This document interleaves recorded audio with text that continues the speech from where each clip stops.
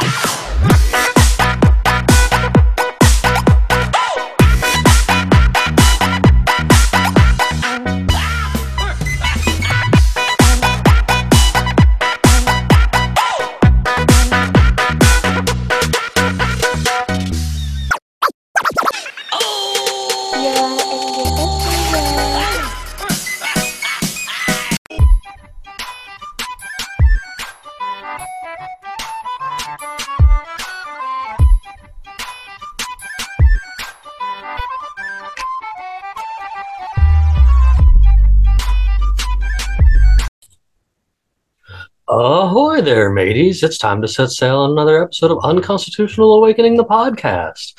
I'm your host, Jim Bob Ovalshorts, and tonight we've got something super awesome planned for you guys. As it's kind of the end of the year, we figured we'd do kind of a, group of the hosts here doing kind of like a year in review and chatting about some of the stuff we've seen this year and talked about this year and the trials and tribulations of running a podcast and such. And of course, reaching out and thanking each and every one of you out there that's supported us this entire way, that they're the only reason that this happens. Everybody out there listening and everybody out there watching all over the world, really. And it's super appreciated, you guys. Like we really take it to heart, man, and it means a lot to us that you guys support the things we're out here doing, man. It's been a wild ride and it's been super fun, and we've had lots of fun guests and had some change ups and co-hosts and stuff like that. But that's kind of what happens in this business. I guess it's the name of the game. But we've made some fantabulous friends along the way, I think, and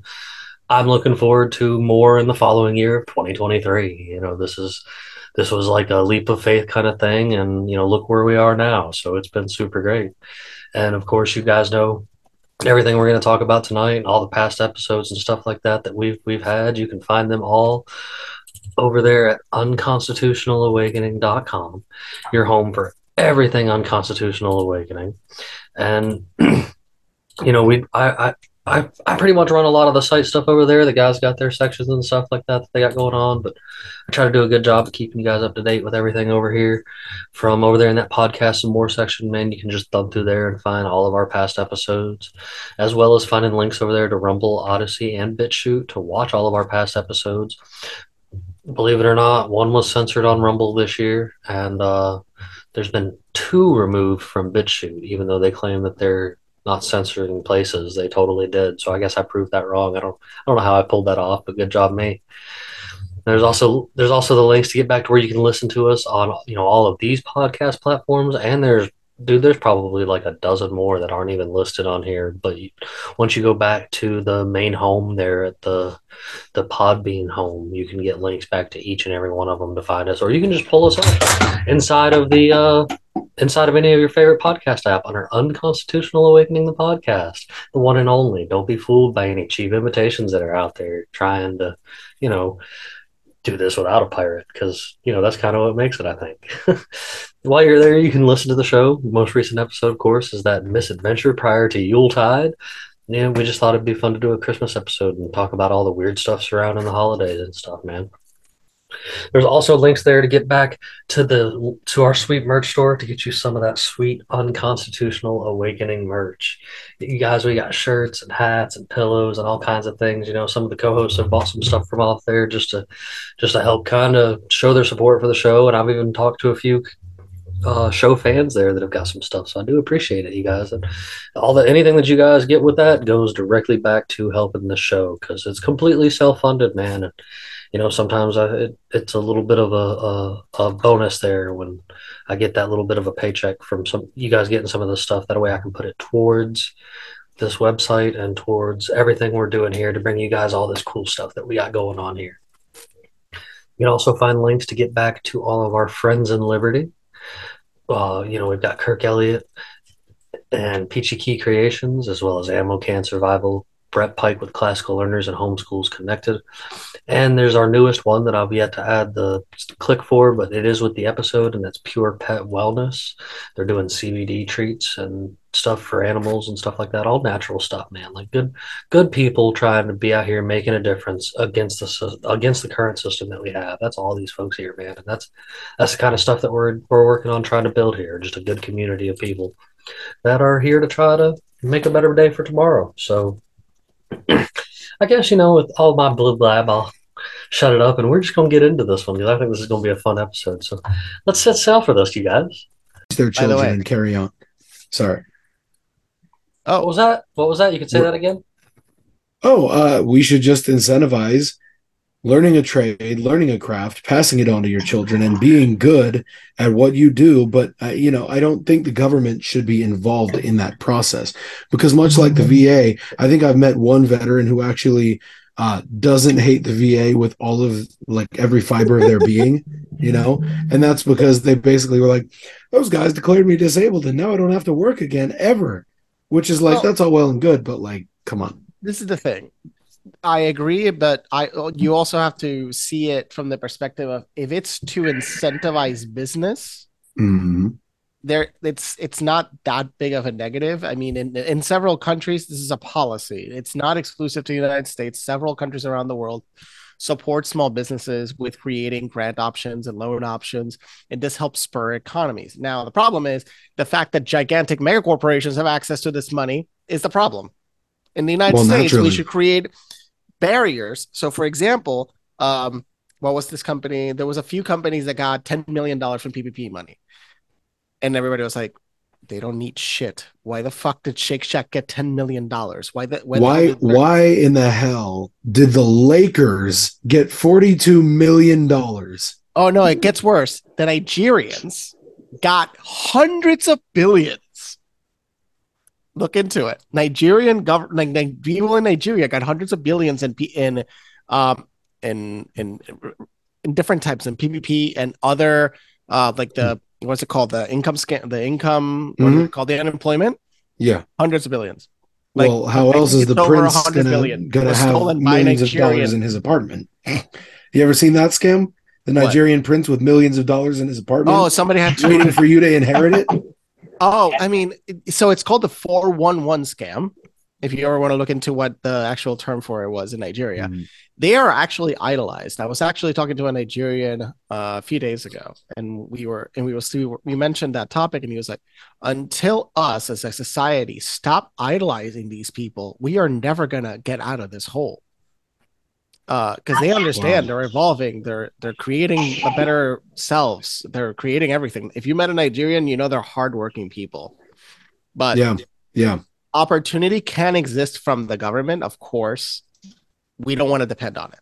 I think it's better to deregulate, and actually our pseudo leaders should start deregulating the hell out of things.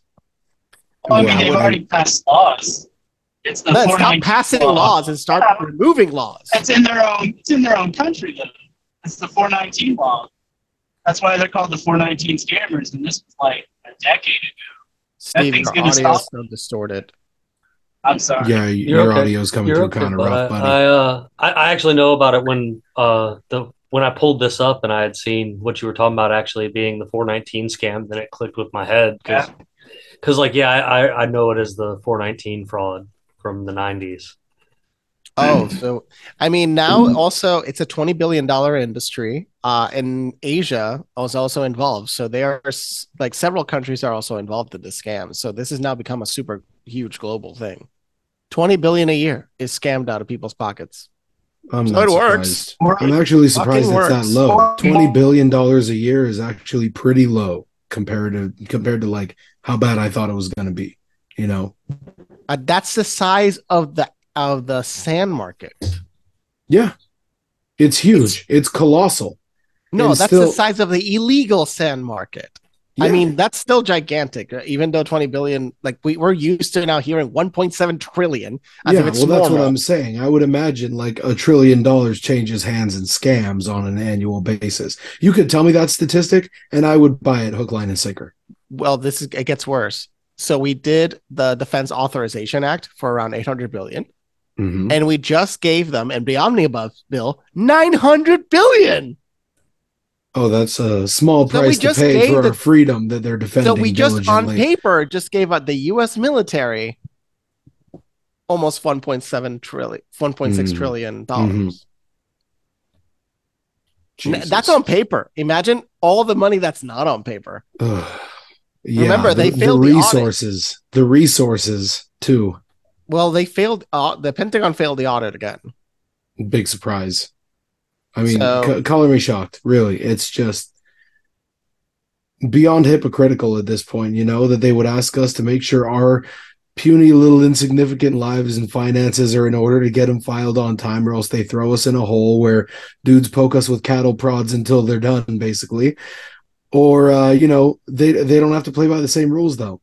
It's ridiculous.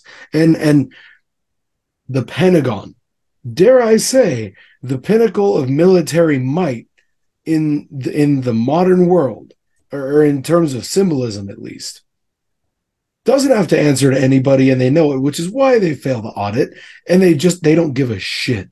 They don't care. These guys know they're untouchable. And that was from 2019, 22 trillion, and that was the 2019 number, has been stolen since 2001. 22 trillion. Just think of that for a moment. My favorite is the first headline that you get when you pull up, like Pentagon lost money or whatever. It's like the Pentagon admits that it can't account for 2 trillion again. Like again. Right here. Hold on, I got it coming up. I mean, we better have space lasers by now, because where is all this money actually going? I really want to know if there's that much excess cash. Where is it? Okay, so I will tell you this, okay? Other people's bank accounts. So I was hanging out with a good friend of mine a little while back. We've known each other since elementary school. Sweet guy. We've been like brothers, and this was the first time we hung out in a long time. This guy had worked for JPL in conjunction with SpaceX. He'd worked with a lot of space companies, essentially. And we were just sitting around talking. We were bringing up the idea of aliens and their plausibility, the plausibility of the existence of alien life, even within this galaxy, let alone our solar system, maybe our galaxy or the universe or whatever, right? And he goes, well, 126 years ago, Marconi was playing with radio waves, right? Okay, cool, great. He goes, there have been no formally documented, recorded interactions with any sort of alien life based on that time frame. So nothing within 126 light years of here. And there's a debate on that, but yeah, keep going. To that, my response is this. One, we could be using technology that they don't even use, whether we're not advanced enough, too advanced, or it's just completely different technology entirely that doesn't run on the same wavelengths or what have you. And the other argument he had was something called dark forest theory. I don't know if you guys are familiar with it.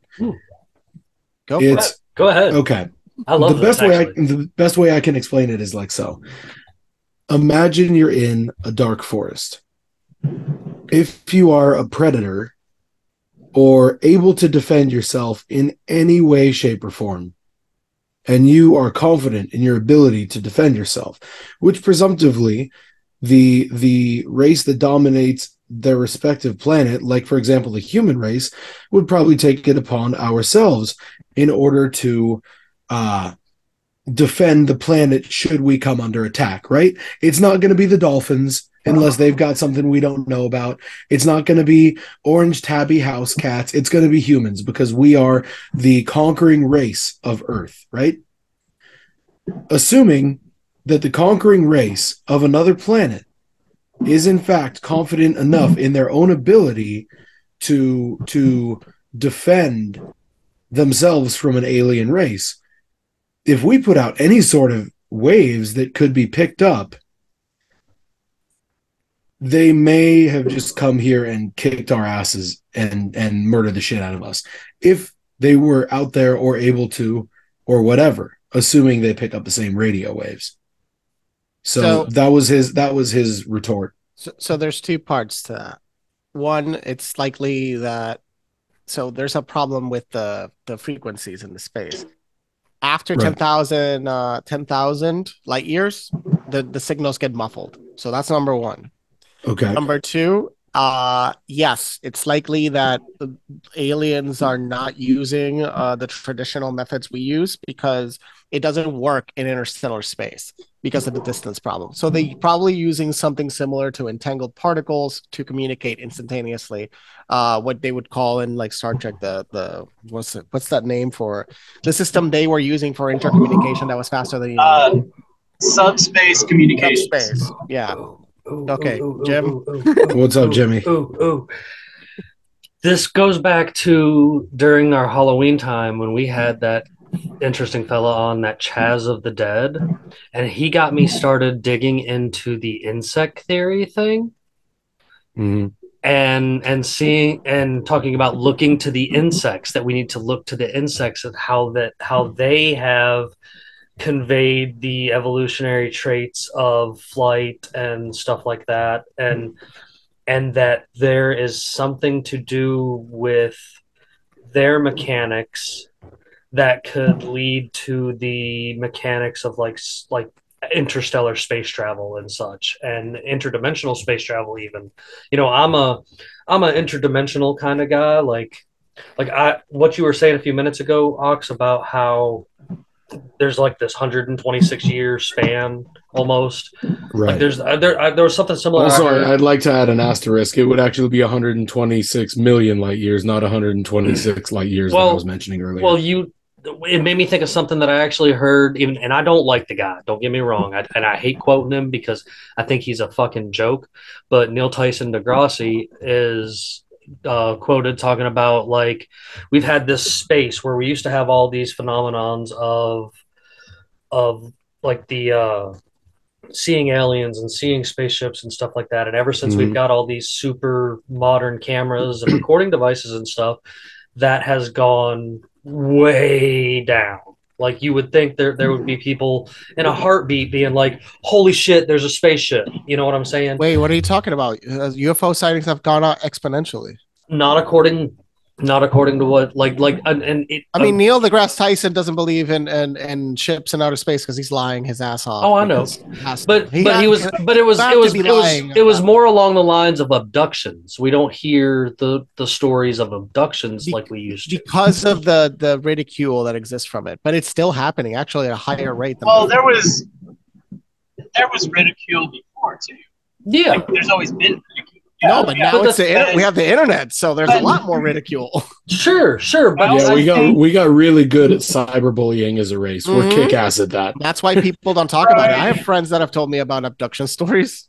I mean, I'll be the first person. I don't do abduction. I haven't been abducted per se, to my knowledge, but I have witnessed quite a few spacecrafts coming out of waters, and people are like, "Okay, crazy," and I'm just like, "Yes." Like, I wasn't alone, so I wasn't the USO. I wasn't the only person seeing it coming out of the water. Like, I was there with other people, and they'll back my story, and I'm just like, cool, I'm crazy, but so was everybody in the group that day. Like, and group sightings happen all the time. You have this clout chasing nowadays, and I think that people would be proud to talk about it, or they just accept it for what it is because it's so normalized and mainstream that they don't feel the need to tell other people.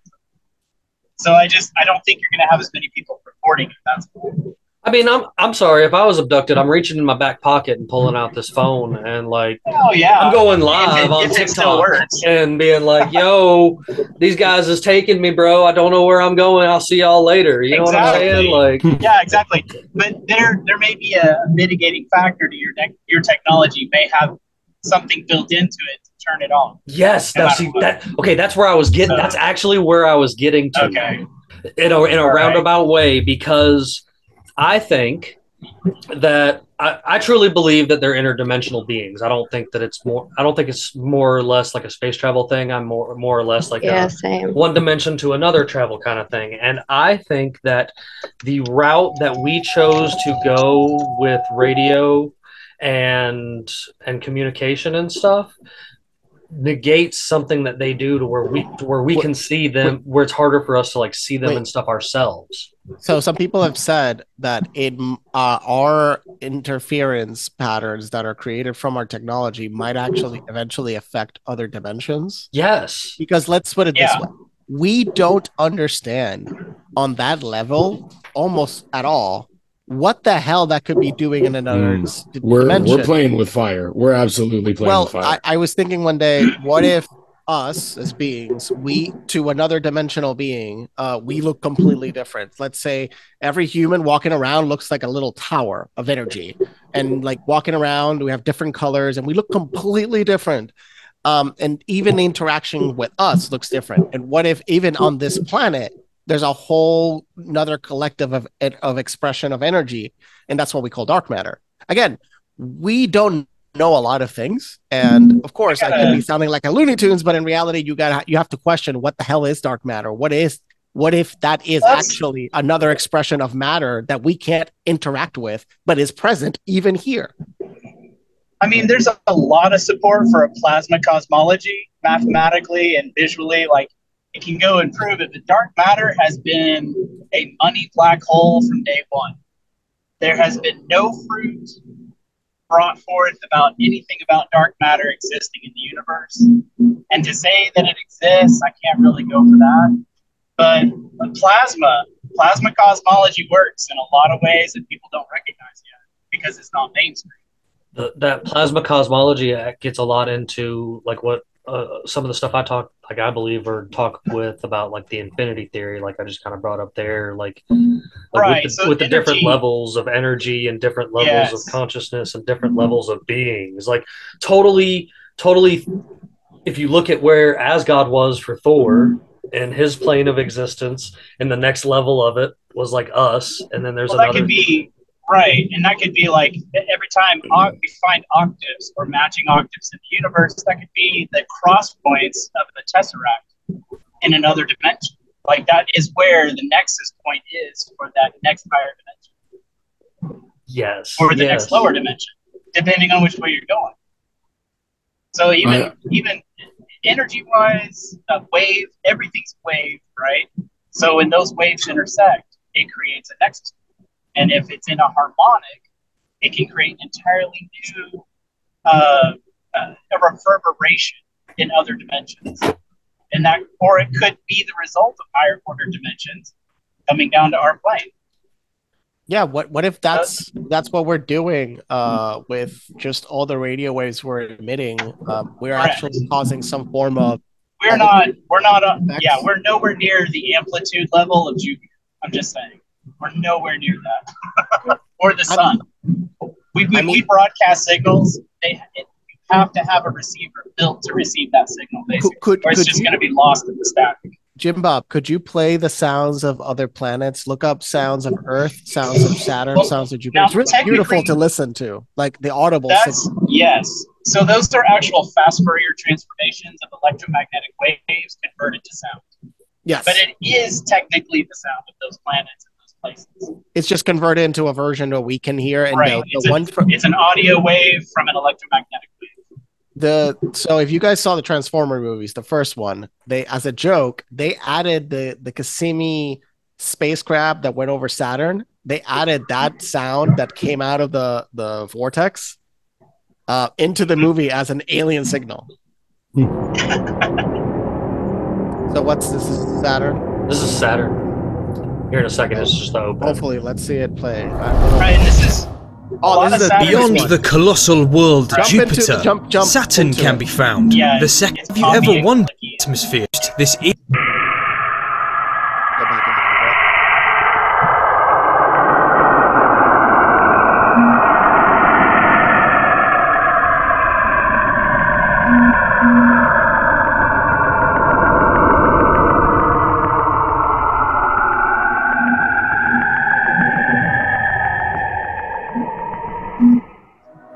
The strange sounds in this recording were... That's pretty wild. It sounds even crazier when you start playing around with it. It sounds like human voices. It's really cool. It is, yes. It will get creepy. It gets way creepier than that. Oh yeah, there's a whole list of them. Especially when you find this one. Yes, Jupiter and Io have an interaction with each other, and it produces some amazing sounds. Because Jupiter is the gravity of Jupiter is so strong that the reason why Io is volcanically active. It's so imagine it's a little ball, a squishy ball, and the planet as a squishy ball is getting squeezed and stretched. Yes, so as it's being squished and squeezed, those electromagnetic fields are interacting with each other as they circle each other. It produces the most amazing sounds. So yeah, Io is super interesting.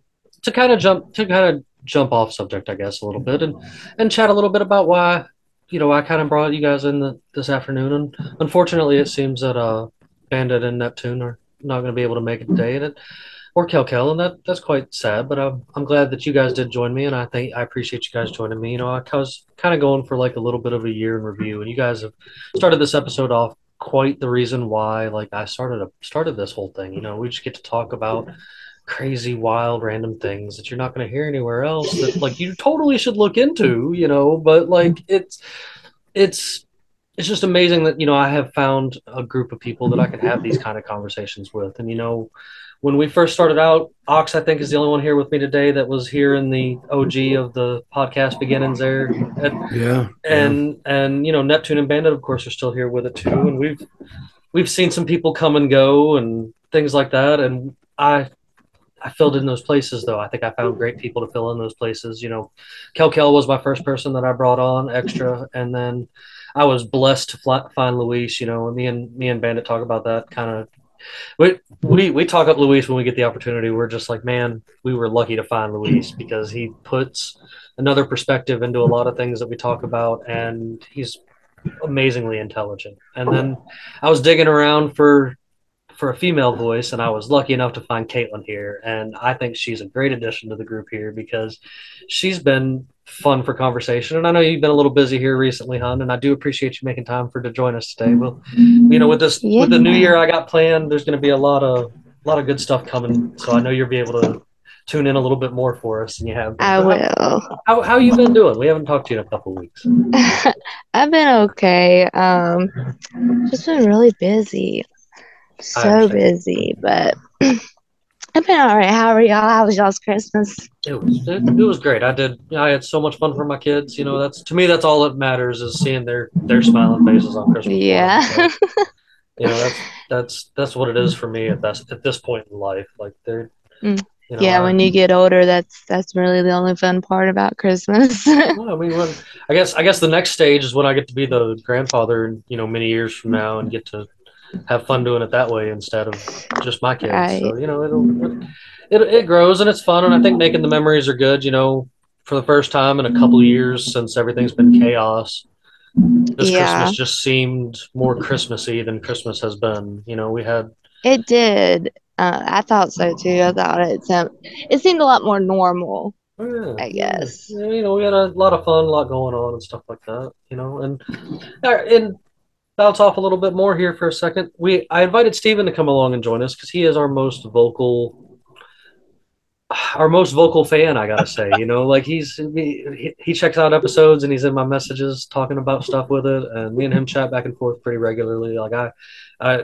He's kind of he's like a extra part of the group here that is not seen too often, except for when he decides to join us for a few episodes, but he totally has a lot of input on things and interacts with us the most, I think, of anybody out there. And I appreciate that. And I appreciate you being nice enough to join us today on this conversation, man. Well, thank you. I need to apologize in advance. Sorry for the terrible communication as far as the connection, but West Texas is very unforgiving in signal. So sorry about that, everybody. Hope it's not too loud.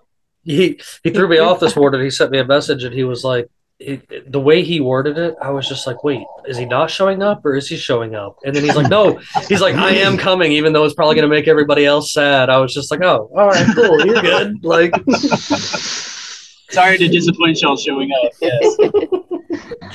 But, there's been a lot going on. I actually had some cool things pulled up in the background. I wanted to bring up, I keep up with these things on a regular basis myself, and I try to check back to them and let the guys know what's going on with stuff like this because I think it's really cool. I think it's neat that so many people are out here checking into things. And, like I go over here to our Rumble stats, 11,000, more than 11,000 times you guys have played the videos on Rumble. I think that's amazing.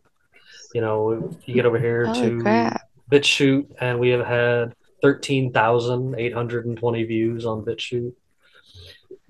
It pops around a little bit more. We've got our Odyssey's our slowest working place, but everybody tells me Odyssey's hard to get viewed on anyway, but I have it there for that backup because they claim to not censor us and stuff, and it's just below 500 views there. And the one that really makes me proud though is over here on our audio. We have made it past the 8K mark in audio. We are nice. We are heard primarily in the United States, Australia, the United Kingdom, Canada, Belgium, Italy, Russia, India, Germany, South Africa, the Czech Republic, Spain, France, New Zealand. And we're banned on the App Store. Well, see, I was going to get to that next too. on our audio sources, man, we've got a lot going on there too. Spotify seems to be our main place. And for some reason on the Apple App Store, we're only available outside of the United States, but you can totally check us out there outside the United States because apparently we said something that made them upset. And the only reason I guess I'm showing that off is I appreciate you guys working so hard with me on this, and interchanging and showing up like that, and just being a part of this. Like I think it's really neat. And even though I'm just some weird dude in a pirate hat, I've kind of forced an etch of myself into history because once you put it on the internet, it never goes away. And a lot of times I say that I do this because maybe one day my kids need to look back and learn some neat stuff and they can watch their dad and enjoy endless episodes of nonsense. And, just for that comfort thing, who knows? But, the great thing about it is though I actually do talk to a lot of people other than Steven too, that, they thank me and appreciate me for what I'm doing. And I'm just like, hey, I'm just getting the message out there in the next stage, I guess. When the internet started, we attacked it with the memes and stuff like that, for real. Like, I can go back to you'rethemannowdog.com, like the original meme site. It's finally dead, but that's where a lot of us got our start, just making silly memes and GIFs and stuff like that. A lot of the things that are on the internet today started there. And it went from memes, it went to, like Twitter and stuff and people tweeting things to people, to TikTok with face interaction, to, it evolved into like this podcasting scene. And like, I for one, am big into the podcasting scene. Like I enjoy what I do, but I enjoy seeing the other people out there doing it because I don't know about you guys, but when I sit down in front of a television, I'm like, there's absolutely nothing to watch. All of this is garbage.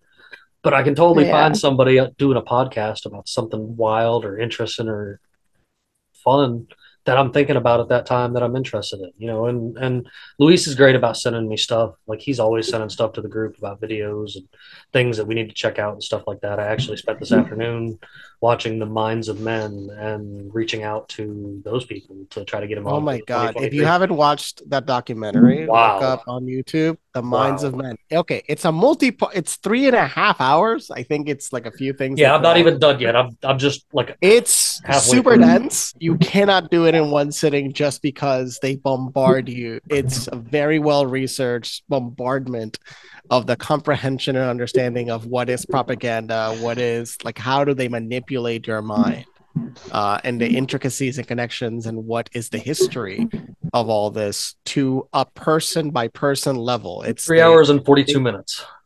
I gotta watch the it. research came from them going into libraries in Europe and other countries in order to find the books that refer to these people because they're not online. None of this stuff is online. So that's how why it's so good. It's because most of the data is not even available on the internet. Yeah, no, I mean it's stuff like that is just I won't try to play it, but it's stuff like that that's just that's a copy of it. That's a copy of it. It's not the original from True Stream Media. No. Yeah, that one is all of them put together instead of it being. Oh no, it's also there's one version, but it must have been downranked. Oh, that's right. So it's downranked. You have to go look down because even though you can write the full title, you still have to go down because they downranked it. Correct. But they have it originally in their page. They should still have it. And that's something neat. On Rumble. No, they could be on Rumble as well, or likely, yeah. Yeah, that's where I find a lot of stuff. Like stuff you can't find on YouTube, I find it on Rumble. Josh recommended me. Josh Reed over there on the Red Pill Project, who kind of helped me get my feet on the ground with doing this kind of stuff. He recommended right off the bat. He's like, put it on Rumble. I was like, why? He's like, it's not that big yet. He's like, but it's growing, and you don't get the slap in the face like you do on YouTube for everything. And I've only had one video. Oh, yeah. I've only had one video not stay on Rumble, and no, it wasn't the one with Moral Bob. It was one with Jeff Vance. I don't know what the deal was with it, but for some reason the video file says that it just says that it's corrupt and it won't play that video. Oh, it might have genuinely been that. Maybe because it's on the other platforms. It happens with YouTube all the time. Like other people on YouTube have said, sometimes I correct corrupted files. Some people have done live streams and it doesn't record. Really? So yeah, even YouTube fucks up, like royally fucks up. So Ox, since you've been here the longest, man, has there been any standout episodes or anything we did on here that you enjoyed the most or thought that was super interesting? Man, that's a really hard one to answer. One, I love being a guest host on this podcast. Let's get that straight. We bring in a lot of really cool, interesting people that have a lot to contribute, and we also bring in our fair share of absolute nut jobs. And I'm not here to indicate who is who. I'm just going to say there are some people who definitely are not, in my mind, probably going to be guests on this podcast again. I think those ones are kind of fun, though. I really do, because I love to see how bad it can get. When people are just not checking up on their friend and they're like, oh, Jimmy's probably doing fine, and we check up on you and you're not doing fine anymore and we cut you off. Those are the kind of people that have ended up on our podcast every now and again. Oh my Lord. And those ones are fun for me because they really have no impact on my life. I'm just watching them spiral on video, and it's fantastic because I can comment in real time if I so choose. And usually I abstain from commenting, but we bring in a lot of really cool people and it's fun as fuck. Heck yeah, man. Yeah, I appreciate that. There's been a few of those instances. Even before Luis, I had a couple instances like that. I remember one night I had these two spiritual ladies on that they're good friends of mine now because of doing this and stuff. One was named Goddess Mama, and the other her name is Ashley. And I had them on here with a ex co-host that was with us that went by Morpheus, and he was so determined to talk about doom and gloom that he crossed the line with these spiritual chicks, and they verbally slapped him in the mouth to set him straight, right on the episode. And all I could do was sit in the corner and mute myself because I was laughing. I was just like, dude, you crossing two witchy type chicks that are like, hey, no, we're making a difference in the world and we're not going to take your bullshit. And they it was just, it was hilarious. But then we've had other instances. I think Luis has caught some of the most flack on this channel. like this poor guy. I've had those things happen to me in real life. Yeah, I mean, he's just a passionate guy. It's gonna happen. We've run into a few conversations, I think, with Luis all over the spectrum here, and I don't know what it is, if it's his big, huge smile or what, but he just can set those people off and send them in a downward spiral right here on the channel. But here's the thing. Yeah. Here's the thing I love about Luis, though. Every one of his opinions is backed by some sort of statistic, and it's a well-documented one. It's not like he's throwing shots in the dark. Everything is a well-placed, accurate statement, and everyone gets bent out of shape about these things, and it's like, how can you argue? You can't argue with him because and if I don't know it, I'll tell you I don't fucking know anything about it. I mean, that's the thing. That's the thing. You have to say something. If you really don't know the subject, you can question it, but not know it completely. And you can totally disagree with him, and it's okay. And that's what I like about him. Yeah, same. I like that too. If it's one thing I can say, the few spats we've had back and forth on here with guests and stuff. Like I've honestly not lost any sleep over it. I take it with a grain of salt, and sometimes I understand that maybe people are just projecting things because they don't. I don't know. It's a good example is it's hard to walk around and claim you're a nihilist and don't believe in anything, but swear upon everything that you're right on a subject. You know what I'm saying? Like it's interesting to see that kind of mentality sometimes. And there's been a couple people that I put my own foot in my mouth like after I got them on here. I won't even lie. Like they were fun for the day to watch them have their meltdown, but you're right, Alex. I was just like, man, I don't know if I can have them back because not because they didn't have a good time or we all had some kind of thing. It's just because they were just what I call a statist, man. They were so hard pressed on. Oh yeah. Oh yeah. I wish Bandit was here for this because we had this lady on here that was like she was doing a good thing. She's trying to fight against like the mask stuff when it was going on. She was in the forefront of that, and she had started, with like her daughter and fighting back with it and stuff like that. But she was so hardcore right wing, and Trump's going to save us, and Jesus is going to save us. One of those. And I remember she was the one that that had her. Oh, where'd you go, Stephen? Oh, please continue, Stephen. I think we lost you. I know. Had her what? He's back. He's back. It's that lady that her daughter got hurt with the vaccine, and she was trying to fight it, but she was totally embracing the state all at the same time. Oh my god! Like she wouldn't let that go. No, she was still trying to use the state to fix the state, and I'm just like, yeah, you realize that all you're asking for is like for your colored boot to step on somebody else's neck. Yeah. Like there's how could God Emperor Trump let this happen to me? There's better ways. He's seen his NFTs. Well, he's the one who signed off on the warp speed. So. Yeah. Look. As long as the old lady will okay it, I'm just gonna wear some gray sweatpants to make some NFTs and see if we can make any cash off that. So you ought to do all your costumes as NFTs. 100%. And very limited edition. So a few years from now, everybody's like, "Did you get that Jim Bob NFT?"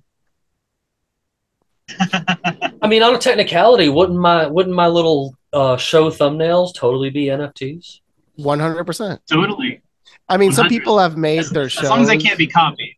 Yeah. As long as they can't the thing is, the way he edits, it's actually inside of the legal terms of Creative Commons licensing. Because he reconfigures art in a certain way that it's completely legal. So all his art, all the things he creates, it's not like he's stealing from somebody. It's like a mashup. Right. Like, yeah, this is where I started. This was totally like the original picture was like Scooby-Doo. But I just did a whole bunch of editing and coloring and stuff like that to turn it into this. And I did that when I evolved it to the next section too. I stuck with the Scooby-Doo idea because I was like, all right, I dig the Scooby-Doo idea. But the only thing that was Scooby-Doo left from the original idea was totally just the original flashlight. The rest of it was just me being like, all right, what can I do? And then like the pink one, I started getting kind of silly with it, and I was like, "Oh man, we'll do like portals." And Bandit kept begging me to animate us. We kept guest starring on a couple other shows, and he's like, "Bro, you have to animate us." And it took me a couple weeks to figure out what I was doing with it, and I finally downloaded a couple apps, played around with a few things, and was like, "Here, this is what I come up with." And he was just like, "Dude, I love it." And I ran with it since. If you haven't watched the like intro, my avatar. Watch the intro. The new intro. Some people that are listening, they'll never seen the intro. The intro's insane. Just watch it. It's ridiculous. The new intro. It's a weird piece of art that you will never obscurely find. You ever heard of YouTube poops? Yes. Yeah. So it sometimes feels like that. A friend of mine actually does similar mashup artwork with established media and such, and it's interesting. It's part of culture. I'm not gonna. Is that like the kind of like I'm having a stroke-esque type boog memes or what? Some of them feel like you're having a stroke. Yeah. I'm not gonna put everybody through the sound, but Like while we're sitting here talking, like you can just play the recent one. Oh, there we go. You are watching his inner computer now. There's no private information here, so all to the snoopers, it's all safe. Oh yeah. I mean, some people accidentally reveal their IP addresses or their internal computer addresses, and I'm like, holy shit. That's why some people actually hide the address bar, because some people could hack into your computer based off the ID of your computer. They just try to find your computer in a bigger network. It's like level 10, you're a douchebag, but some hackers are capable of finding you like that. Sure, I wouldn't doubt it. I was playing around with things, and that's when I came to you guys, and I was like, I need some updated pictures and stuff. I felt like I needed an update. Kel helped me do the original. Kel helped me do the original theme song and stuff like that. I had our former co-host cut give us a couple tracks or whatever, and then Kel was like, "Well, I like what he did, but I want to do this instead," and made our original theme song for us. And I rocked it for like the first three little interchanges of stuff, and I was just like, I got to do something new. I like to keep things kind of fresh, and since the running joke, of course, with Jim Bob Oval Shorts is the comparison to SpongeBob, and I get called that a lot just because people are trying to make fun of me, but I'm just like, no, like whatever, like sure, that's probably where the original name idea come from, from my friend that gave it to me, but I was just like, I got to interchange SpongeBob into that, so I started playing around with all this AI and stuff because Luis has inspired me to play with a lot of it, and I did, it helped me create someone dealing with this music that we got ended up on this new opening, and it also helps me write a lot of the little opening monologues I do when I start the show or whatever. I found this one that I can type in a couple sentences and then like start hitting enter a few times and then add to it and take from it and stuff like that, and it puts things together for me because sometimes there's just too much going on in his head, and I'm just like, Bandit will call it out. He's like, Jimmy froze, like he's glitching again, and it's just because something crossed, and I'm like, oh crap, like you're not glitching, I'm the one who's glitching, bud. Not this time, but I'm saying in general, like it's happened in the past. Because my brain just glitches sometimes in these episodes with so much going on. I have to say that I love most of the music, and I have like this suspicion that if it's gonna be a lit episode, it has the best banging intro. Just saying. The little cutscene intro. All the music that comes with it. Yeah, that intro. And I didn't know Kel was doing it. And I was like, dang, that's amazing. Where's the rest of his stuff? I want to hear more. He the a lot of the cutscene music for the thumbnails that I make that for like each show introduction, I totally fish those from a free to use, like there's a whole world of free to use music that that you can use that people put out there and stuff, and like there's a term for that and it's escaping me right now. I know, me too, that's why my brain, well, there's public commons, is this like that? It's there's old art that falls into, and then there's people that just publish them to also be available openly. But what's it when the copyright expires? What's that term? Open domain, right? Something similar to that. You're close. Public domain. Yeah, it's public domain. Thank you. Open domain. Public domain. And public domain music. I mean, there is a ton. Disney's fought to keep their copyright because, oh my God, the amount of IP Disney is supposed to already have lost control. IP control. Sure. Somehow they've literally changed copyright law. Well, and I've found that like the EDM bass music drop, like a lot of times when we're filming an episode, I'm totally sitting here. You'll see me looking off to the screen or something, and it's because I'm sitting here actually making that little thumbnail because I look for the music that inspires me, like during that episode, like right after the show. He sometimes shows us what the hell. You're like, oh, look at this, it's already done. I'm like, motherfucker. Yeah, and because I like to stay on top of it that way that when I'm ready to sit down and be like, okay, I'm going to piece all this together and get ready to upload it, I like for it to just already be there and be available, because if I procrastinate on it, that I've last minuted myself a couple times on a couple episodes. I've been like, oh shit, I forgot to do this, or my mind got elsewhere, and I try to stay on top of it because there's a whole lot going on behind the scenes dealing with this. Like, I don't bring it to you guys. I don't complain about it or whine about it or anything to anybody. But like a lot of times, my wife likes to point it out. It's almost like I got a second job because I'm constantly emailing Oh people, yeah. and I'm constantly setting stuff up, and I'm constantly trying to update the website and stuff like that. And it is time consuming. I don't get me wrong, but I've found a good way to manage it. And since I Eventually, this worked, will be your main income. It's just a matter of time. everybody keeps telling me that you and her especially, like you and her especially, and even Steven, he gets in there supporting me too. He's always trying to send ideas to me, and I'm just like, yes. And I put it You on the just need shelf. to. We just need to work with you to figure out how you can gain back what they lost and regain more traction than ever, become censor proof, get more data in order to become censor proof. And anybody that listens on Spotify, please review us because that helps. Yeah, that does. And I didn't know about the rumbles. You can rumble something. I didn't know about that until recently when I signed in on my laptop to watch an episode. And I was like, man, how did I miss this on the mobile site?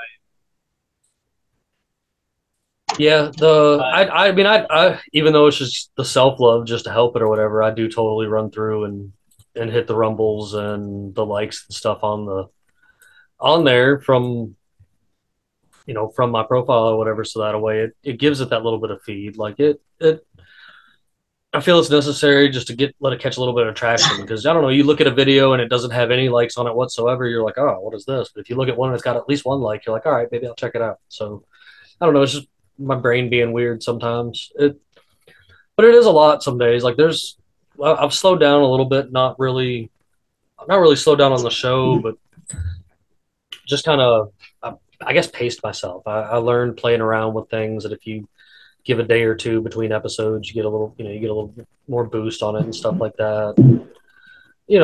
I appreciate everybody that joins in with me and stuff, but I know all y'all are busy and have lives too, and I got things to do as well. But that's why I got so many of y'all. That way we could interchange. That was something I thought was a good idea from the go. I was like, well, if I'm just if I'm manning the sales from behind it the entire time, but just have you guys interchange with me, we can keep the content coming and keep the things going, and I don't ever have to really worry I don't about. think you. I don't think you have to worry about content at all. It's always being made all around us all the time. No, absolutely. But like I like that everybody's been able to have different opportunities to chat with people and stuff like that. Like I've had a few times where I've had somebody on for a topic and then got to have them back with other co-hosts and stuff like that. And the conversation might generally be some of the same stuff, but it also gets it more in depth or more wild. Like I really love having the return guests like you, Steven. Like every time you popped in on here, thanks. Me and Bandit and Neptune, and I'll call them out because they're not here, but Ox has witnessed it, and in the group chat and stuff, we'll just be like, Steven is lit. He's got this good opinion about it, or they love hearing the conversation dealing with Steven, and I'm always sending them screenshots of mine in your conversation too. Sometimes, like, hey, look what he just said, because it's just, it's we appreciate it. We do. Like sometimes I'm on purpose, sometimes not. No, it's good, and it makes me feel good knowing that you're out here checking the stuff out and actually listening to the conversation. No, I'll binge them. Oh yeah, I'll binge them 5 or 10 at a time sometimes if I can, because I just can't get it in otherwise. I don't care. I take it. I just like, let's go, grab that ball and run. That's what it's all about. That's awesome. I enjoy the show immensely. I miss if there's one thing we could bring back is the specials. I thought that was really cool too. Like they don't count towards the episode count. I think they should, but because they, it's all part of that group of those shows that go together. If we could do more of those, that'd be amazing too. Yeah, you know what, Stephen? I have to say, to go back to Jimmy's question earlier regarding what one of my favorites was, those specials were really fun. The ones we did on First Lightning were really cool. Yeah, because it made you look forward to the next one. Yeah. Yeah, and then the Pirates ones were super awesome too. We still got to finish that last Pirates. We one. do. Like, we do. Okay. I'm sad that we never actually we stopped at 3, and then Neptune got a new job, and we had a lot of things going on, and it caused for that specific special to to go off track a little bit. But I do want to get back to those. I've actually been trying to contact a pirate historian. Like Luis recommended one, but I found one myself that wrote a bunch of books, and I was totally trying to get this pirate historian to join us for the final episode of that. But if you go over to like Odyssey and BitChute, I have those specific specials broke down into, you know, in their own category. Right, I mean, there. It's easy to find them on Rumble too, because they do have different artwork, and that is one of the better things about that custom artwork per episode. It's like easily identifiable. So, well, thank you. Good job on that one. Yeah. I wanted to make it fun and try to themed along with whatever we were kind of talking about for that subject or whatever. And I do really like those. I think there's more of those in store. Actually, when we do finish the pirate one, Ox brought up one in the group chat that I really want to do that's off kilter from normal stuff, but I think is also good, is the history of food. And like I've toyed that one back around a good little bit, and I really would like to move forward with that because, you know, food revolves around every bit of our lives. So why not talk about where some of the crazy dishes and ideas and things like that? Well, I think more than that, you also get insight to the migratory patterns of people. Throughout history, as well as the intermingling of cultures. For example, like here's one of my favorite examples. Tacos al pastor. Everybody knows them, at least in my neck of the woods, that pineapple and pork that they slice off the skewer, the spit, and just goes right on your taco, and it's the best shit ever, right? Influenced by the Lebanese and kebabs, because there was an influx of Lebanese immigrants into Mexico, and the Mexicans at the time saw that and went, hey, this is cool, let's run with it. It's stuff like that where I think we can get a lot of insight and knowledge into how the human race has migrated, intermingled, and where different ideas, theories, and intersections of cultures and schools of thought all come from. So like I like that because you're right, you know, and it shows that across the world, really, like, you know, different things, people migrating in. A great place that I like to talk about this actually is when I lived in Buffalo, because Buffalo, you have an influx of multiple cultures in the area. You've got a lot of Italian, you've got a lot of Irish, and you've got a lot of Polish in that area. And there's a separation in like their cultural foods and their cultural differences and stuff, but then you also have places where their foods have kind of merged. You know what I'm saying? Like they because, you know, there was Irish people marrying into Polish people and Polish people marrying into Italian people and vice versa and all over the place. And so they were merging these dishes that they were making and merging these different ideas and creating fantastic things. Like there's this dish you can get in Buffalo. It's kind of a staple of Buffalo, New York. You don't really hear about it outside of Buffalo. You do, but just not as often. And it's beef on weck. And it's like it's a slow smoked roast beef sandwich, and it's on a special bread that you really only get in that area and stuff like that. And usually the places have like a custom sauce to go along with it and stuff. I mean, you're just like, oh, it's just a roast beef sandwich, and you're like, no, dude, it's not just a roast beef sandwich. Like it's like a gourmet roast beef sandwich, dude. It's like a sourdough. What is it called, an au jus when you have a sauce with it? Dude, it's almost like it's almost like a croissant. It's almost like if you could mix a sourdough with a croissant, this is the bread that they made to put it on there. Like it's and then it's sprinkled. Where is this again? Buffalo. Sorry, I was unlock someone's over in Buffalo, New York. I was talking about like all the cultural mixes because we were discussing how me and Ox and the guys have discussed doing like a food history kind of special thing where we do a continuous couple episodes like our old specials. But I was talking about all the cultural mix-ups in places that turn into new foods. And one that is a favorite of mine is beef on weck out of Buffalo, New York. And that's because you've got a mixture of Irish, Italian, and Polish people, and they just kind of put things together. What a name. Right. Beef on weck. And come up with this sandwich for that area. And, you know, of course, there's other things in that area and other places that I've been. You know, when I was over in Germany, there's a lot of like the bratwurst in Germany are not the bratwurst here in the States. Oh, they're way better. For sure. They're actually edible. I think they're dry aged over there more than here. Here it's like less get it out the door and chemicals, smell it. people. Less chemicals. Oh in the yeah, feed. that too. Less chemical. Like so, my friend once years ago, he went to Germany and lived there for a few months, and he was eating the same. He said, "I lost weight. I lost 20 pounds." Yeah. It was like, well, how? I'm eating. I'm drinking. What the fuck? And I was like, it's the food. It's cleaner. Yeah.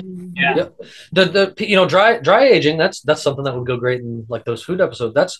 It really is a lost art. I mean, there's quite a bit to it, don't get me wrong, but as far as making sausage and dry aging your own meat and stuff for like that, I don't understand why humanity went more for we can stick it in the fridge and refrigerator instead of continuing because to have it's smokehouses. expensive, Jimmy, because it's expensive. And it's I will tell you this from the aspect of someone who has worked in food service for a long time and understands meat, specifically proteins, on a level higher than most in my profession. I would just say that there's a lot of waste that goes into dry aging. You have to trim a lot of that off. Sure. And that's in terms of efficiency, not as efficient. You can feed more people. It's the same as why they started grain feeding cattle. They'll get fatter, they'll get bigger. They're just going to start being bigger cuts.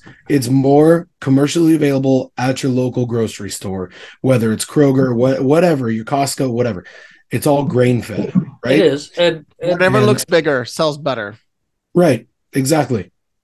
That's all it is. And ultimately, I prefer the taste of dry aged beef. I agree with you here. But I think Maytag needed to sell more units of something, so fridges became more popularized. Because you buy a Maytag washer from the 70s, you never buy another washer. Do you want an ice box, bro? Nowadays, we'll see. I don't think we want to go back to ice boxes, ladies and gentlemen. I mean, that's not a bad idea, though. I mean, like, I'm not saying ice box. Sure. I'm not saying ice box. I am saying you can reconstitute jerky and make stew just as well as you can with fresh beef. Yeah. Well, right. It's that dry age. Most people, professional people, they have a box that's not really refrigerated. They dry age, racks, come in, they trim it when necessary to keep anything from growing. Mm-hmm. Like it's a process. You have to have the right salt content, right airflow. I built a dry aging chamber in a mini fridge that I picked up from some radiator shop in the hood when I was living at my mom's house. I couldn't open this door but once. And then I had to basically keep that fridge closed with I think there were 6 boxes of baking soda open there at one point to absorb. Yeah, I mean, it got rank in there because it wasn't actually during the dry aging process. It's when I removed the salt from there, but there was still the smoke and the culture along the outside of it, and the air was shut off, so there was no airflow, and it got crazy. I mean, there's complexity to it.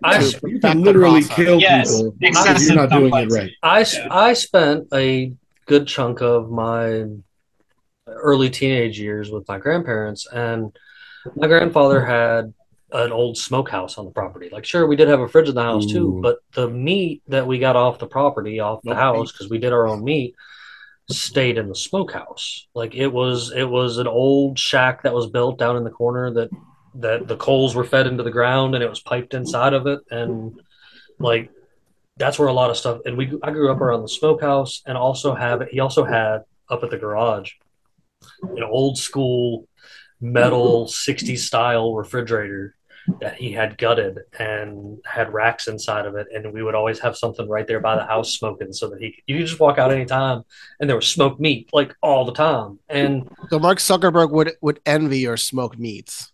Well, he can't touch it. And your sweet baby rays. And your sweet baby rays. The sweet baby rays wouldn't be able to even touch it, man. It would that guy's a goddamn alien, and you can't change my mind. Yeah, I'm waiting for the day he licks his eyeball on camera. He's an AI, bro. I think he's a robot.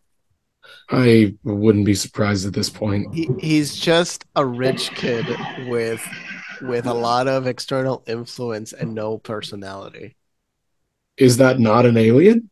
No. I mean, he acts like a damn alien. He doesn't know how to. He doesn't understand the human experience. Well, I love this. Lex Friedman, when he interviewed him, the first thing he did was give him a CAPTCHA. It's like, are you a robot? That was really, really epic. Like, he just gave it to him, a physical paper one. It's like, could you identify the items there?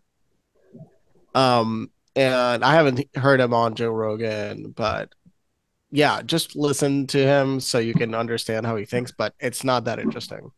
It's just literally he was a very wealthy kid, went to a school that cost $50,000 a year as he was growing up. So he grew up very wealthy and then went to Harvard, and he dropped out of Harvard because he had access to money. And he said, if it wasn't for my parents, if it wasn't for the access of money I had, I would have never built Facebook. He stole the code, by the way. Like, this guy is also a criminal. Like, he literally stole the code from several people. He did steal the idea from the Winklevoss twins, and he did steal the code for the primary system from a MIT professor that sued them. And then a government got involved. They were like, no, this is now part of our system, so go fuck off. Oh, did that professor end up committing suicide by shooting himself in the back of the head about 7 or 8 times? Money. No, he just didn't get his money. Oh, he got it. The Clintons weren't involved. No, the Clintons were not involved in the creation. Oh, forgive me. No but suicide Condoleezza here. Rice is in the board of Facebook. I'm not sure she still is, but she was in the board of Facebook. Interesting. And the FBI in 2010, when Time was doing an interview with Mark Zuckerberg, one of the members of the FBI popped into the office like, "Hey, Mark, how you doing?" While they were doing an interview, because the FBI had an office inside of Facebook, right by Mark Zuckerberg. Madness. I'm shocked, I tell you. Shocked. I'm not. Lord. I mean, let's be real.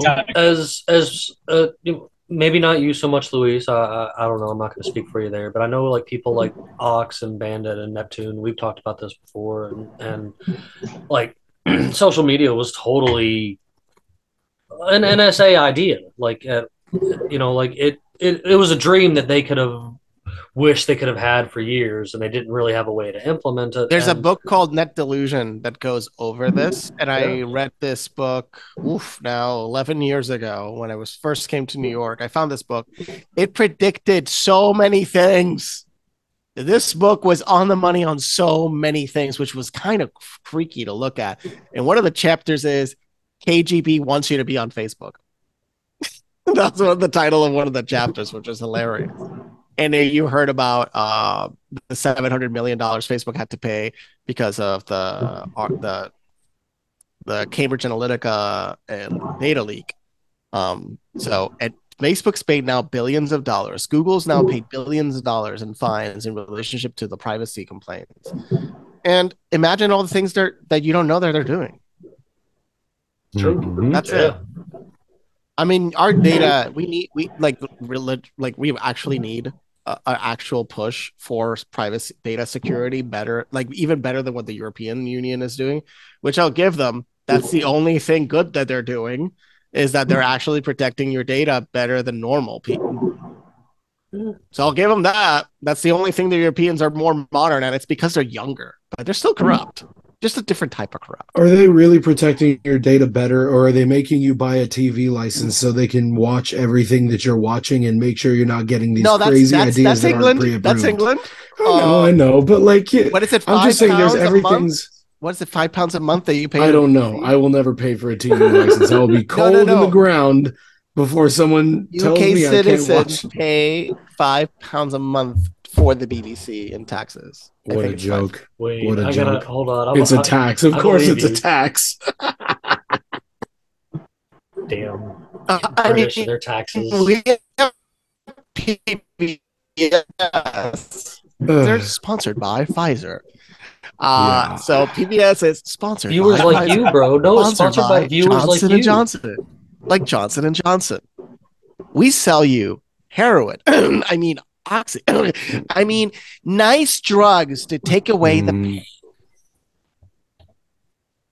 What is it? $26 billion they recently had to pay out. $26 billion, and there's more lawsuits. Purdue Pharma lost $16 billion in value. All of it gone.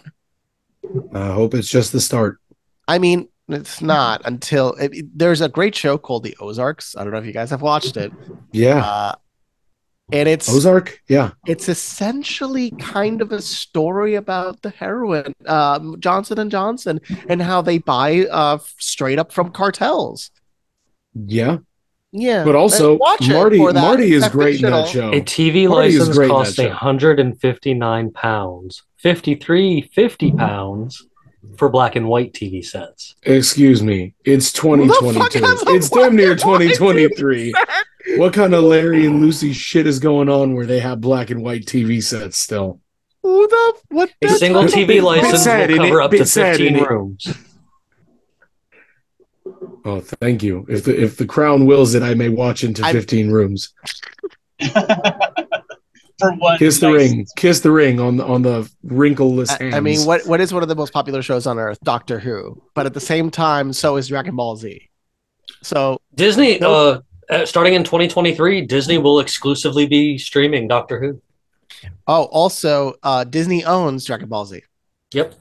They bought the studio related to, I think they bought Toei Animation. Yeah. So separately, I want to say Goku from Dragon Ball Z, the Japanese voice, is a woman. So if you want to talk about progressive evolution, all kids around the planet have idolized a man that is the encompassing element of like what is masculinity. It's voiced by a woman. So tell me about so hold on.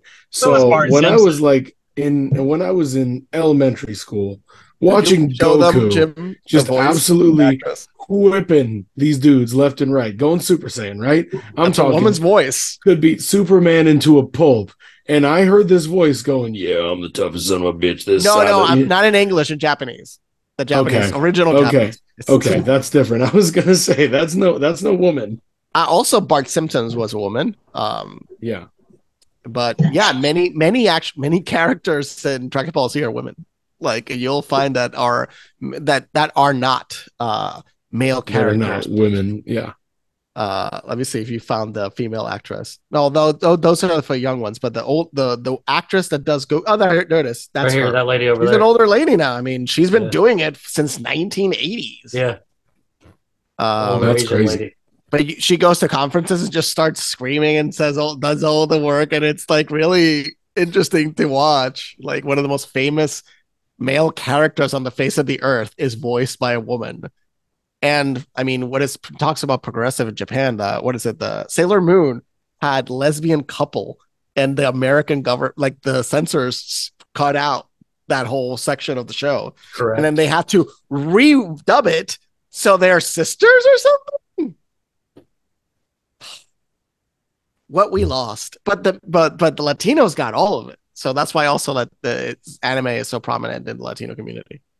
That makes perfect sense. Yeah, because it didn't get edited down like it did for us. Yeah, their version was not censored. Even the swear words, like Dragon Ball Z, swears a lot. Yeah, people don't know that because they've never merits it. It really merits it. If you're telling me Piccolo doesn't cuss, fuck you. You're a liar. Vegeta cusses like a sailor, as he should. He's Vegeta. That's right. Like what is it? Over 9000 meme. Like he was saying "fuck you" and all their shit like that. Yeah. Well, I had to find out that Vegeta and Bulma's relationship started with rape, and I was like, "What? No, it didn't." And like Japanese people are like, "Yeah, don't know what version you're watching." It's like, no way. What is but it? I never could find the proof of that. It's just what I was told. It started with what? Rape. Like, oh God! It's he in the took comics. advantage of her. It's in like. Right. So it's kind of like, wow, a lot of topics the Japanese cover there, a lot. And it's very sanitized for the American market. So.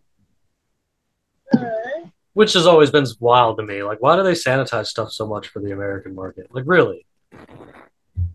The same reason they were pumping cow and chicken on Cartoon Network. Because you don't... Because you don't... I mean, Ren and Stimpy, guys, that was a fucked up show. Even it's for propaganda. Adults. Yeah, but it's like the twisted type. It's not even good. Did you guys see when they remade was that? literally on TV for like little children. Billy and Mandy was All Real on TV Monsters for little children. All Real Monsters. That was But great. Ugly Martians. Like all these shows that I grew up with. No wonder I'm fucking weird. But like... and most of us grew up a lot with like The Simpsons and South Park, and for our time, those were pushing the limit. But yet, you've got so many people. For us to grow up on stuff that was so offensive, why the fuck is everybody butthurt all the fucking time? Oh, you know what's a great test if you're hiring somebody? Because you can legally ask, how do you find South Park? So their answer will tell you a lot. If they find it offensive, I don't know if you should hire them. Depends. If their culture can affect your culture, maybe it's not best to hire them. Good point. Because South Park's insulting what's wrong with society. But what I love about South Park is that they don't pull any punches. If you're fucking up, South Park's gonna let you know about it. Because their grandfather did. You can't do that anymore. They're like Dave Chappelle. Rich and grandfather did. They're like Dave Chappelle. Me and Neptune, used to be a part of a Facebook page called The Revolutionary Rabbit, and Matt Stone's rabbit art was our kind of edited to be a boogaloo looking thing, was our little pages like picture symbol or whatever for the Revolutionary Rabbit. And it totally made him follow us, and he used to actually even interact with the page on Facebook. And because he's totally a closeted anarchist. Like a lot of people be like, oh, he's a libertarian, and I'm like, nah, watch South Park, bro. He's a closeted anarchist all day long. Like I mean, how many secrets from Hollywood did that show reveal? That was the fascinating part. So that, by the way, Seth MacFarlane, same thing. He reveals a lot of secrets of Hollywood in his show. But let's see. Tom Cruise, that's one. Michael Jackson, that was an interesting other. Kevin Spacey came from in Seth like Family Guy. Mm-hmm. He showed some fucked up shit there. And what others can you think of from South Park, like strange truths revealed in the show and then later came out to be true? Kanye's a lunatic. I mean, yeah, that's not a given. Happening back then. Like that's always that's true. That's true. I'm a gay fish, y'all. I've heard Kanye's bi, but that's beside the point. Oh, yeah. A lot of people in Hollywood are bi. That's not nothing. Hollywood. You don't remember that episode? Reagan was bi, by the way. Luis, Reagan used to, suck it. Huh? You never. That's hilarious. You never heard that? You never seen that episode, Luis? Which one? Where the gay fish episode, where it was Kanye on South Park, and they kept calling him a gay fish the whole time. I think I saw a snippet of it. But, this is a good episode. Well, he couldn't like grasp the riddle. Do you like fish sticks? And if he said yes, then you a gay fish. Oh, but by he the way, could never grasp the concept of the joke. Matthew McConaughey. Matthew McConaughey 100% bats for the other team. Well, duh, that's obvious. My friend went into a party that he then found it strange. It was 90% men, and then he noticed there was like 6 men in a bathtub all naked. He was like, "Oh, gay." That's how he realized so funny. Matthew McConaughey's batting the other pitch. But that's the thing. It's a job. You need to present that persona for your job, and it's disgusting. It's a problem in our society, and if you think about it, that they have to hide their sexuality. It's ridiculous. Oh, absolutely. But I think the great irony of like all of these mentioned is still Reagan. The fact that he was like one of those staunchly conservative people. Artist. His wife was a deep throat artist. Just look it up. I would not know, Nancy? but I will tell you. Nancy was a deep throat artist. Yeah, look it up. She's the throat goat. Like that. Look it up. They used to be an orgy. Like they were crazy. All I'm saying is, he represented to every like super hardcore conservative go like, oh my father is an F-150 and my mother is a cheeseburger. Like all those guys out there idolized Reagan, and to hear that they would just like crumble. These guys would, need to look it up. Their identity would fall apart to understand what it meant. Like he's a character. He's a puppet. She was also running the government. I think the last 2 years. Well, how the hell else do you get ketchup packets approved as a serving of vegetables in school lunches? Also, what is it? He got shot, right? Yep. He got shot. John I don't know Hinckley. what time. Yeah, there was a show called Russian Show. It's a Russian character. Oh, that Mr. T thing. I literally just saw a clip of that too, because that was a while ago now. And Mr. T's reaction to her just sitting on him, he was like, "What? Why are you sitting on me? Okay, you just publicly did that. Okay." His shock of like, "Did you really just do that in front of everybody?" Who knows what relationship they had? Oh.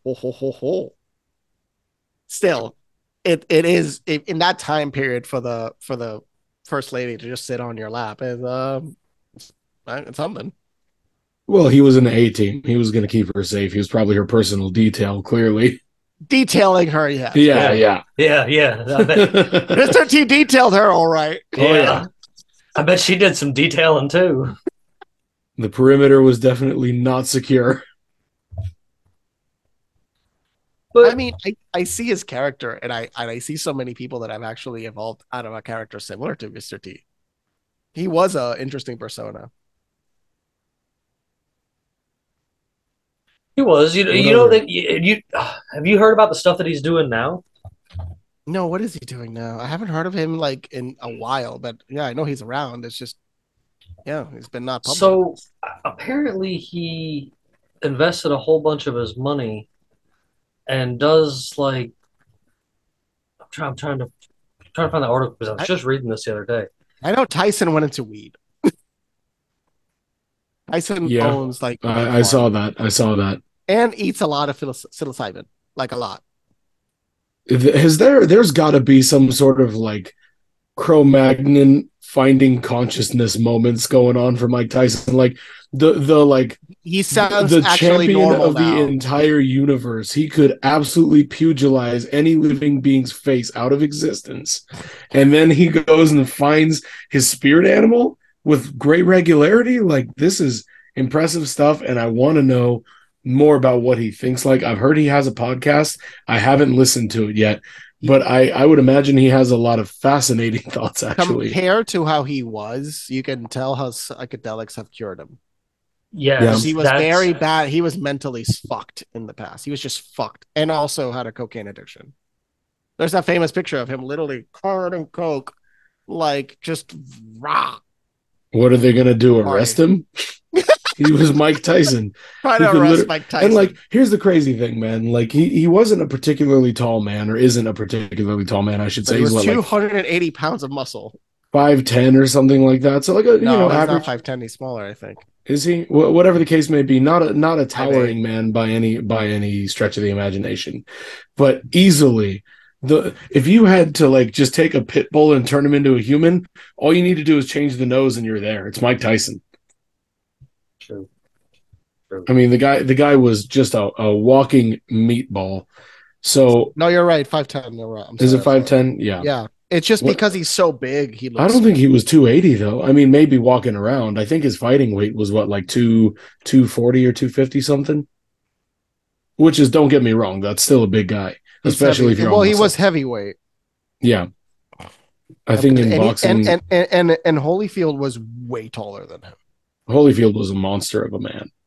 Now they're working together. Did you know that? They're working together now? They're doing the edibles thing, right? I can't find it or whatever where I was reading. It was an article I was reading the other day, but I guess he's doing like a charity thing, and that promotes a lot towards the use of psychedelics for mental issues because of how much it has. You're right, 218 pounds. 218. Look, I still want no part of fighting Mike Tyson at any point in his life.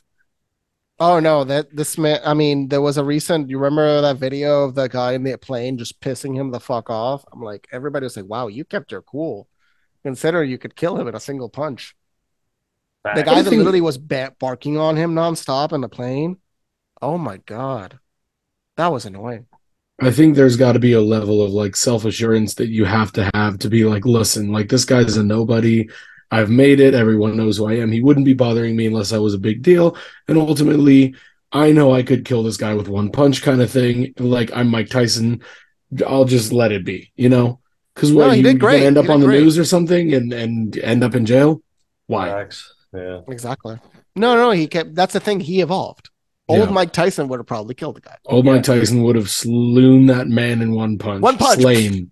He just flies across the plane. Oh, he would have been a mural on the wall. And you know, I mean, that's the truth. I mean, that dude, like, that's definitely a force to be reckoned with. Always has been, you know. And to see that he's changed so much and been calmer and will attest a lot of things to psychedelics too. Like, I that's why I'm one of the first people to recommend it as well, because I'm like, look, there's healing things there. Like, there's don't do it in a rave. Don't do it in a rave. No, but I'm saying, like, from personal experience, there's nothing like giving yourself a good reset. every now and then. I'm by no means like a frequent type user, but like I am like every few months it's good to have that ability to go wander off in the woods for the day and reset my brain. You know what I'm saying? Like it does a good. I guess you guys could relate a little bit because I know Luis, I know you're into the psychedelic kind of ideas of mental health and such like that. So It's the future of mental health. I was talking to somebody recently that Wanna mentioned. try the chicken and cheese, Oh, please? Steven, you're on mute. Dana said no. unmute Steven. Mute yourself, Mute boy. Steven. We can. I tried. So I was speaking to somebody about ibogaine because they were mentioning a person. I'm sorry. Help me here, Luis. What is that? Ibogaine is Western tree bark, Western African tree bark from a particular tree in Western Africa. Is it it a now grows in other parts of hallucinogen the or world. something? A It is a psychoactive? very powerful hallucinogenic psychedelic Okay. that can last from 30 something to 48 hours in your system. Good God. It is one of the most powerful in relationship to addiction cessation. It helps you rewire your addictive patterns. So this was discovered by a guy at 19 years old that at the time was addicted to heroin. He did it just by shits and giggles, and then he had no desire to do it. He had no withdrawal. No withdrawal was the main thing. The withdrawal goes away. Like in most places they try to ask you to stop doing it for a while to increase the probability of it working to your benefit. But it also took away the withdrawals and everything. So you can find psychedelic ibogaine treatments in Mexico and Canada, and now they're being opened in Colorado, Oregon, and California. This is going to fix the drug epidemic of this country. It can do it overnight. There should be a massive investment into ibogaine because it'll destroy the pharmaceutical control over this country. That is absolutely wild. Look into it. It's because it has a 90% success rate. That's unbelievable. I used to work at this like really high-end rehab. You don't need teenagers. you don't need to do maintenance. I mean, you could do maintenance every few months, but you don't need to constantly take a drug. It just takes away the desire to do. I mean, again, it doesn't work on everybody, and you have to have the right mindset to even go into the situation. But if the government just said, hey, stop giving methadone, stop giving people another drug, why don't we do this? And we don't have to give them drugs. We don't have to get them maintenance drugs because this is the thing. The reason people go back is because people don't stick to it. People don't take their medication. Look, this is a serious problem all around the world.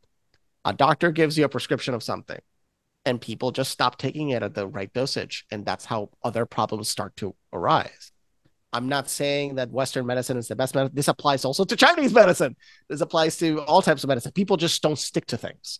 They don't stick to the regimen that you are told to do. So the treatment is not as effective. And you can look into the stats. In some cases, it's horrifically bad. And it's over 60% in some cases that people just don't follow what the doctor's telling you to do. So that's how people get sicker because they're not listening to people that do have sometimes the best intentions to do help you. Don't take experimental shots that a doctor that is being paid to give it to you. You shouldn't do that though. And trust those doctors that question it. Because a few doctors actually questioned it. And they just don't suggest it. And that's it. That's all they could do because otherwise they would lose their medical licenses. And it's an easy way to control them because they have hundreds of thousands of dollars of debt. And the only people that can hire them are the hospitals. So you think they're going to hire you if they know you're going to go against their mantra? That's how they kept control in the United States. Fair. I used to work at this really high-end rehab for teenagers. And one of the first things I came to understand while working there was that heroin is the only drug that they can actually, you can die of if you quit it cold turkey. If you had been on enough, you will get quote unquote dope sick enough to where you may die due to a reaction your body is basically creating for itself. But that's beside the point. That's usually if you're really like physically weak, like if you have other problems, yes. But the one that actually could kill you, it's not that. It's benzodiazepine, like Xanax. It causes electrical, the equivalent of what you could describe as an electrical storm in your brain. and it'll kill you. So it'll just start seizuring until you die. So Xanax, like all these benzo drugs, are the new most lethal shit on the streets that's given by doctors at an increasing rate. And it is it's more dangerous than opiates. Just look into it. I've had friends that fell into the addiction and I realized, oh, this is worse. This is actually worse. And in Europe, they're fucked. In Europe, they're completely fucked. They're all addicted to that stuff. And the Canadians are actually importing a lot of that, the bad stuff with us. And one of the reasons they get dosed with fentanyl is because the pill presses, sometimes they're printing fentanyl on the same press that they're printing Xanax. So that's part of the reason. And because in Canada, it's just a slap on the wrist. If you get arrested for pressing pills, that's why all that shit is coming from Canada. That's madness. It is. It really is. Like, I mean, and that's a real epidemic, I think, too. Like, just in general. Killed more than COVID. Yeah. And I guess when, you're the biggest drug peddlers in the entire world, you're not going to really do too much to go after yourself, because then you're going to start losing money. What was that song the Beatles wrote? Poppy Fields Forever? Oh, excuse me. Strawberry Fields Forever. Yellow Submarine is about heroin. Yeah, no. It's most of their songs are about heroin. Yeah. Oh, did you hear about that time that they all were in a dark room, all jerking themselves off? Yes. The Beatles were an interesting bunch. Yeah, they had circle jerks. But I'm not surprised. You guys ever watch F is for Family? I got to say, though, just to interject. Okay, go ahead. The best thing that could have ever happened with the existence of the Beatles was that piece of shit commie John Lennon got shot in the face. Ding, ding, ding. You're never going to let that go, are you? Rightly so, but you're never going to let it go. He's a good communist now because he's dead.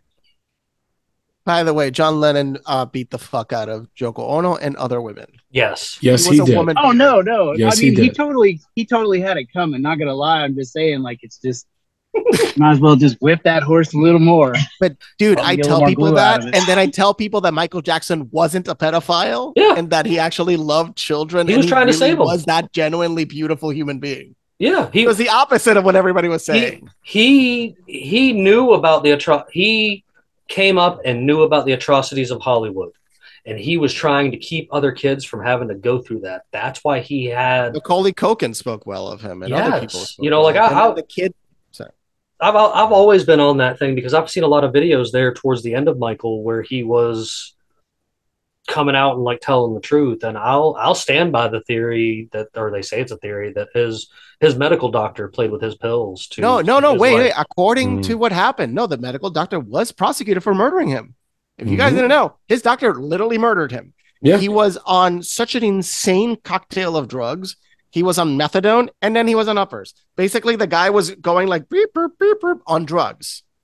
And he's 53, 54 at the time. Yeah, manufactured manic depression. But to like the nth quantum degree, it's just stupid. I mean, your heart's gonna give out when you're like going like that. Yes, absolutely, no question. You're in your 50s, and your heart. I mean, even he danced every single day, and his dance practices were for like 2 to 3 hours a day. So he was fit, but on that many drugs, you're fucked.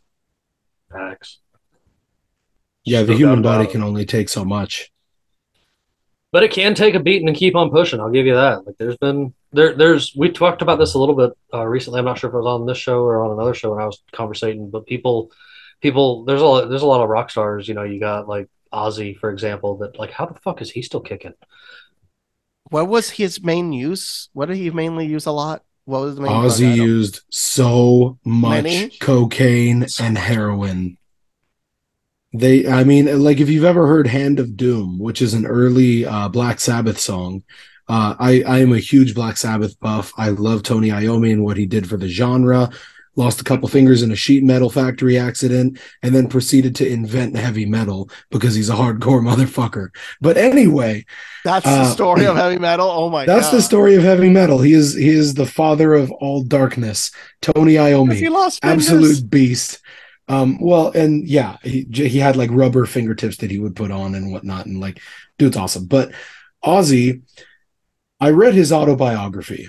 Nice. I've been an Ozzy fan for a long, long time. I read his autobiography in like high school or whatever, and I was blown away at how articulate his thoughts are.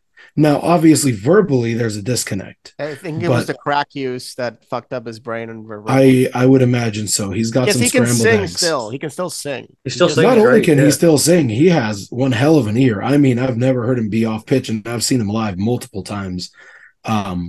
But yeah, I think you're right. I think but sorry, to circle back, Hand of Doom is a song preaching about the terrors of heroin, and this was shortly before they completely destroyed themselves with heroin.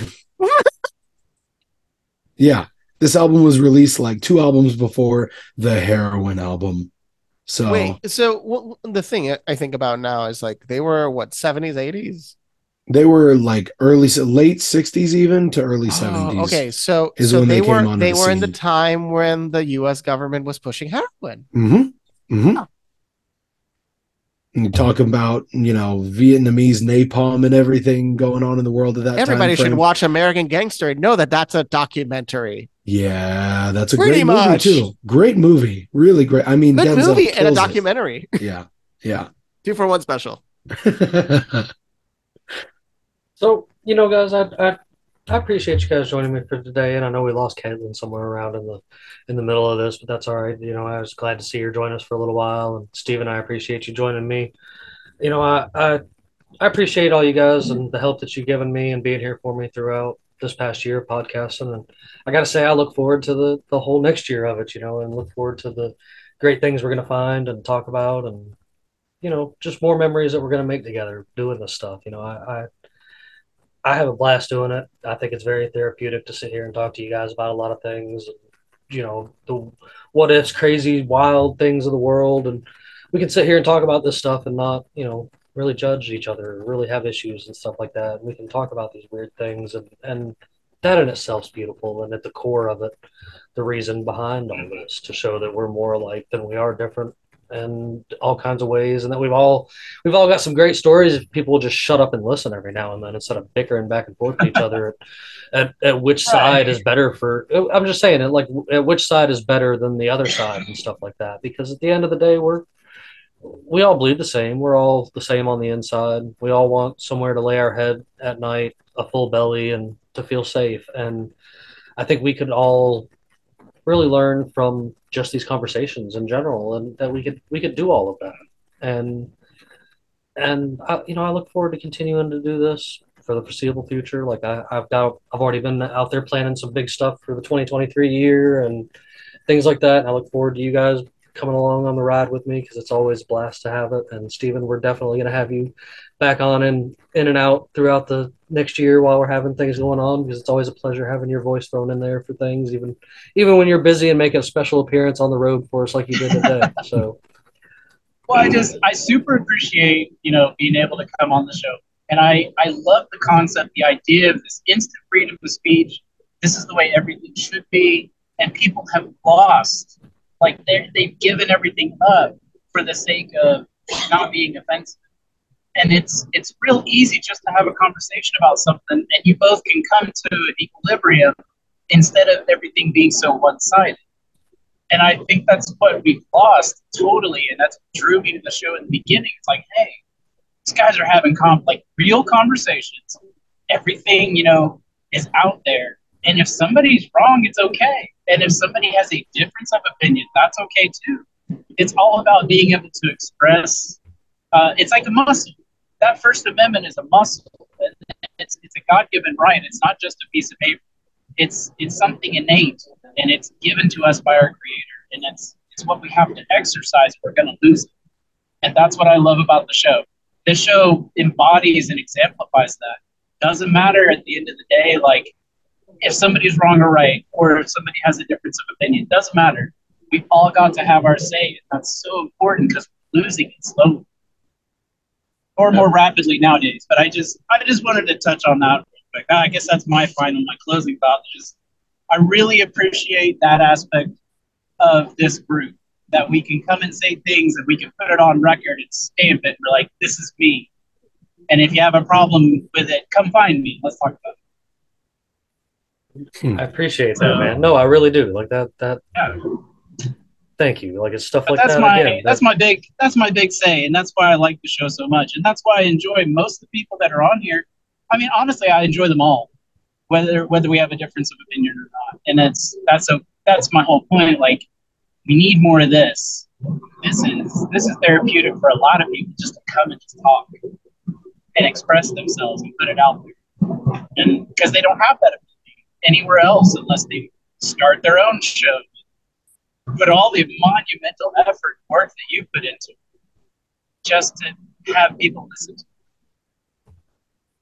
it. You know, and it's for viewpoints like that, Stephen, right there, that I keep going, man. Like I appreciate that. Well, I'm glad. That really hits the heart there, man. And I'm being serious, and I hope other people pull that from it too, though. Like that's kind of a purpose there. Like you hit it on the nose on what I'm after in reality. And but I want. That.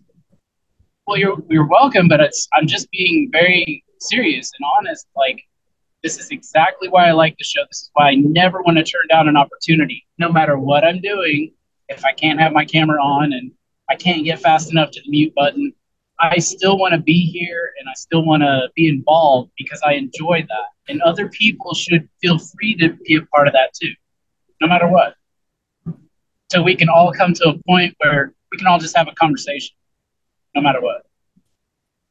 I love it. No, I love it. Like that. I don't think I could have said it any better, man. That's great. No. So, well, bringing it back. Ox, I want to hop over to you. You got any final closing thoughts for this final episode of Unconstitutional Awakening for 2022? Just to echo what you were saying, I think it's really nice to have a diverse group of guys and gals on this show that come from various different walks of life, and we don't necessarily bicker and argue about ideas and opinions that we introduce, because I've learned something from each of you guys just today. You know, and I think you learn more when you just shut up and accept you don't know everything. I mean, you guys are all fountains of information in your own right. And it's good to be around people and surround yourself with people who know more than you do about a lot of things, because how else can you be a well-rounded individual? So I just want to say I'm grateful for you guys. And this is super fun. I absolutely love being on this show. And I look forward to hopefully being able to make more time in the coming year to be on more episodes. I know that, my job has some kind of odd hours and it is what it is, but I love what I do. And I also love being on this show, and I'm going to find that balance, and I'm going to make a point to do it. Luis, you got anything good for me? It's been an incredible journey. Thank you. 2022 couldn't have been the way it's been without your help and all these wonderful people. I appreciate all of you. And 2023 is going to be absolutely insane. Come strap on with us and enjoy the ride of us discovering more about how we are just one, talking to each other, because we're just one consciousness, but we don't realize it. So we just talk to each other as if we're different, but we're just one. So get used to it. We're just one. Stop fighting. Well, guys, this, to add to all this, I appreciate both of your guys' nice words there towards me and towards doing this. And I appreciate you guys being on this journey with me, man. Like it's been a blast. I couldn't ask for a nicer bunch of guys to be able to hang out and talk crazy nonsense with. So it is a blessing. Like when I first started, I didn't know where I was going. I didn't know how I was going to do it. I just dove in head first, and here we are. And I think that it's. I love it. I love it so far. Keep going. You got this. So and I do intend on keep going, because there is a demand for it, and folks are tuning in, and you can find me also here as well as the Red Pill Project too, because I'm always doing stuff over there still, and it's. We're just going to evolve even more, and who knows where it goes from here. That's for sure. I think it can only go up. It can only get better, and it can only get more fun. So, but of course, I'm going to leave you guys with my last pirate joke of the year. So hope you guys are ready. Why did nobody want the pirate? Why did nobody want to play cards with the pirate? Why? He was always standing on the deck. You guys have a great year. Thank you.